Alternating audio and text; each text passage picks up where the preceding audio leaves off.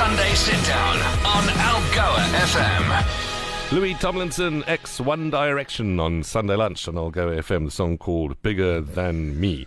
So, complete with, it's not just a pink streak, is it? It's pink streaks. Streaks. Matches the lipstick quite nicely. Of course. Yvonne DelaRey Smith, welcome back. Thank you, Charles. Lovely to be here. Is it?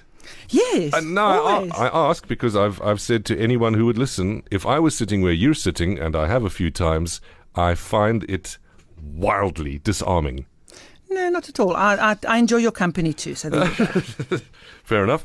It's just that where I'm sitting, I can monitor everything, I control everything, and when I'm sitting there, I feel ill at ease.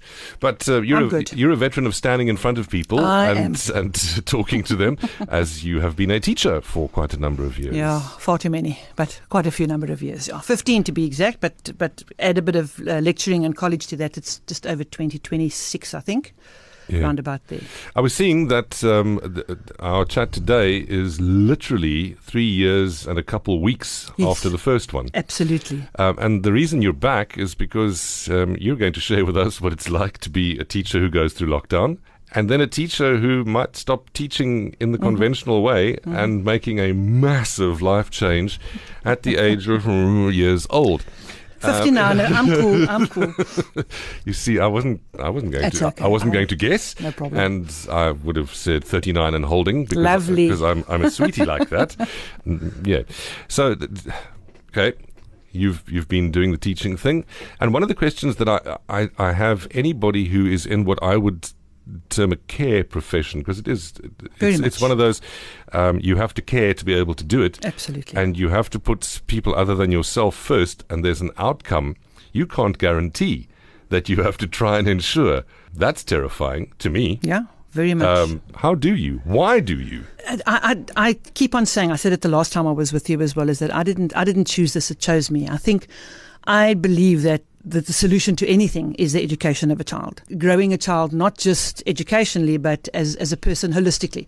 I think that we are absolutely instructed to, and we have to move kids up in the world. And I think that's why I do this. I love it. It's a passion, and I want to see kids perform. I want to see kids grow, and I want to see kids achieve success. I know you were talking about college lecturing and stuff like that, but let's talk about school education for a second. If you've been doing that for 15 years, you would have started it in more or less 2007. 2008 to be exact. Okay. January, yeah. By which time the world did already have the internet. The world had plenty of things. But what we've also learned along the way is that the available technology and knowledge doubles. Yes. At most every 3 years. And a lot of people are saying that gap is probably 2 by now. So you've watched that happen quite a few times in the time that you've been there. Yep. How have you been forced to adapt, to stay relevant, to still get through to children in a wildly technological world of distraction, where new, clever, horrible forms of bullying are possible, and you find that maybe government has let us down? Yeah, I don't want to focus on the negative. I simply want to ask how you rise to that challenge. Well, put it this way, we have no choice. So when you don't have a choice, you got to make it happen. When I started in 2008, they just introduced my subject, which is computer applications technology. So for me, it's a lot easier because I work with these kids. This is what I teach. I teach applications technology. I teach kids.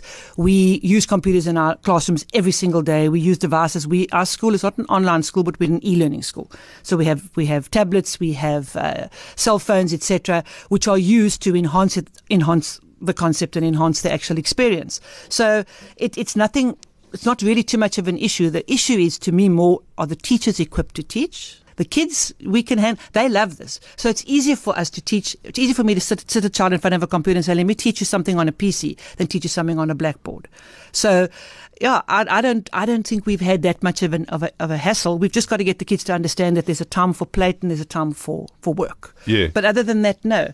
But teachers we have to continually develop ourselves to make sure that we can teach technology properly, that we can make it happen, that we can actually make that a good experience for the child. Yeah.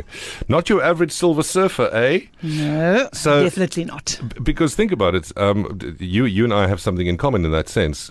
To do our jobs, we have to be technologically savvy. At people who are no longer as people who are no longer in their 20s, you need to know at least the basics of a lot of this stuff. So is it more likely that your kids would come to you for something computer related than you'd be going, sweetie, please show mommy how to?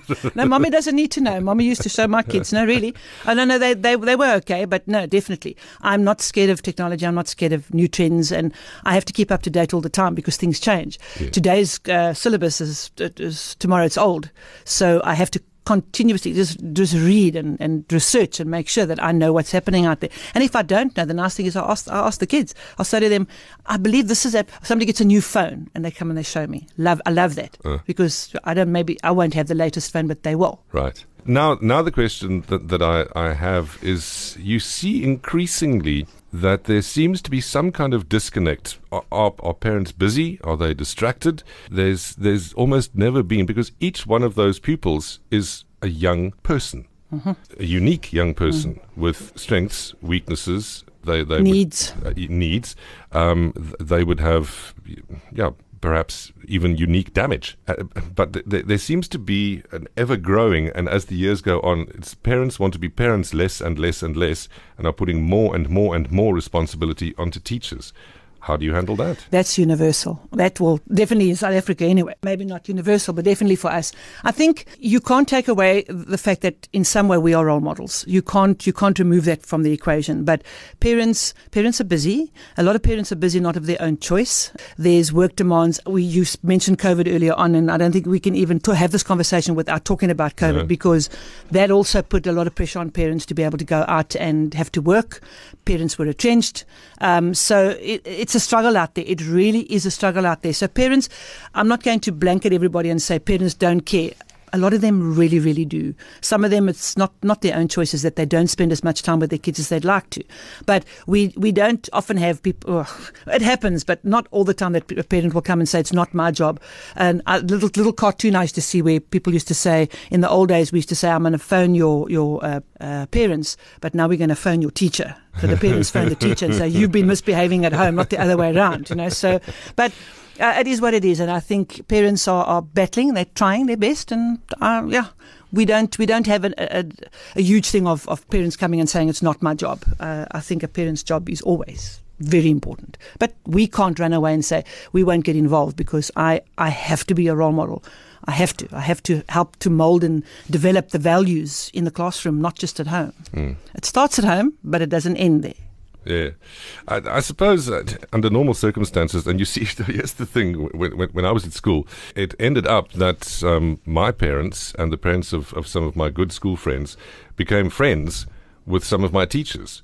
So for them, PTA was like a great thing, but not only in a social way. I mean, they also realized that they were both responsible for different aspects, as in the parents and the teachers, of the upbringing and education of these people. So I like to think that I got lucky in that way. You'll find now, funny enough, that when I speak to my sister, she tells me about the primary school. The primary school is very much like that. The parents are so involved, and the teachers, everybody knows your name. So my two nephews that are there, Matthew and Murray, they really have that kind of relationship with the parents, and the grannies have really good relationships with the teachers. They've got these WhatsApp groups and all these things going, which is good. Yeah. But that was what we used to, well, not the WhatsApp groups, but I think we don't do that as much as we should in the high schools. No.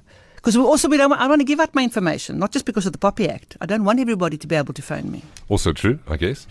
So we're talking now about the teaching part, and maybe we spent a little bit too much time, but I think everything that was said kind of bore saying.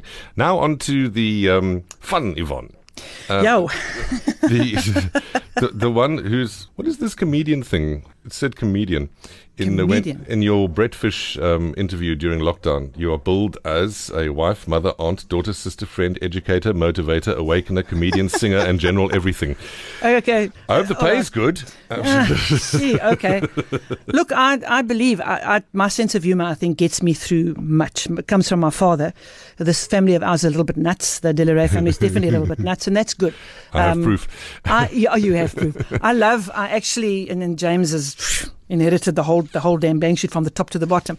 So I think life is too short to not have fun and to enjoy. So we are kind of upbeat, and I do sometimes I'm offensive, and I don't really mean to be, but other times I do. But comedian as in I like to laugh and I like to make others laugh, and that's never going to stop. I like to see the positive side of things. Joy. I'm a joyful person. Mostly. So life is only just starting to come back to what is being called the new normal. And can we really even say after COVID yet? We maybe even can't.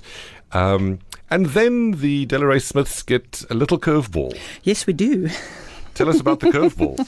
Okay. Back up. Well, we're starting over. A couple of years ago, we were talking about relocating, and my husband's a little bit of Dwayne is a bit of doesn't like to change much. He wants to stay in the same. And that's fine. I relate.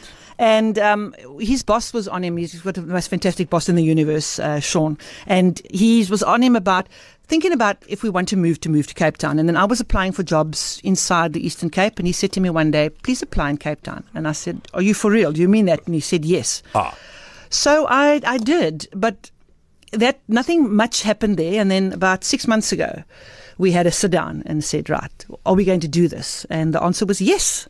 So on the 28th or the 29th of November, we shall be packing up and leaving for Cape Town permanently. Yeah, I hate to use the cliche, but in this case, it's absolutely true. Algoa Country's loss is definitely Cape Town's gain. I, for one, would be very sad to see you go. I don't see you nearly as often as many of the people who mean a great deal to me, or who have been some kind of either support or light or inspiration in some way. Comrades. So I'm not going to help you pack, though. I'm not. I'm too lazy for that. But I mean, you already have 2 children. You can just make them come back quickly and help. Yeah, absolutely. Absolutely. Never going to happen. I would forecast. So it's massively daunting and exciting at the same time. So what will you be doing? The initial thing was never for me to go to a school or go to be involved in teaching, but I don't think I'll ever get away from teaching. I think I would be doing a disservice to myself and others, honestly, and that's not patting myself on the back. But I am skilled, I am knowledgeable, I am experienced. It would be an absolute sin not to use that. I believe that. So I want to do it on a smaller scale, though. I don't know if I want to go to another school. I'd like to work from home. I'd like to actually work under the trees at Franschhoek, actually, with a laptop and a headset. That's the goal. But to not have a timetable set, and just to be able to do it flexi and teach when I want to teach and teach when I can do. But teaching is going to be part of me until the day I'm no longer walking. I get that. It's always going to be in my blood. Tutoring as well. There's a lot of opportunities down there, and that's where I'm looking at. I don't think I want to be back into a whole school environment again. I'm just getting a little bit too old for this, I think. Nice. So, always one to kind of complicate things, it would appear. Mm-hmm. You've decided to throw in being what for the production of Matilda that's about to start? Yes, look at my lovely T-shirt here. The production manager. So I have so much time that I have. Yes. I don't spend. I have nothing to do with school, so I do production management in the evenings for Matilda. No, listen, I'm one of the most exciting things. I always think that everybody needs somewhere where you can ground yourself. When you work in a stressed environment, it's always good to have a place where you can let yourself go and you can add value in another way. And Matilda is just like the best thing since sliced bread. It has been since before COVID. I haven't been on a stage. I'm not even on the stage now. I'm behind the scenes, and I need to tell you, Port Elizabeth, please, this is going to be the best thing since I can't tell you when. It is brilliant. I cannot wait for this. We open 9 days. Yeah. So I've been busy there, but it's been wonderful. It's been wonderful. So those boxes aren't being packed just yet? No, they're not being packed yet. I'm waiting for my sister. She's going to come and have to help me pack. Don't you have 2 of those? I have one sister, one brother. Oh, okay. No, for some reason I thought there were 2 sisters. All right. Well, as we do, we are running out of time, but I do want to say thank you very much for popping in, for always being some kind of bright and shining light. There must be... How many people have you taught? 15. You've got maths here. 15. About, let's say, 200 a year. So that's just school. No, I'll go teach Ella as well. Let's say 300. Let's make it 300 a year times 15, give and take. Sometimes more, sometimes less. And college, I damn near I lectured for about 7 years. So, a lot. A good few thousand. I should have done those. I've got the Yvonne DelaRey Smith stamp of approval. A good few thousand. / influence. Well, please stay in touch. I know you're not leaving just yet. But thanks again for popping in, and enjoy the rest of Sunday. Absolutely. Let me know if there's anything I can get any of my friends to help you with. Now, I'll miss you guys too, but I'll still be on the other side and always a phone call away. The story's the same, never changed. We've been Your digital library experience. Podcasts from algoafm.co.za.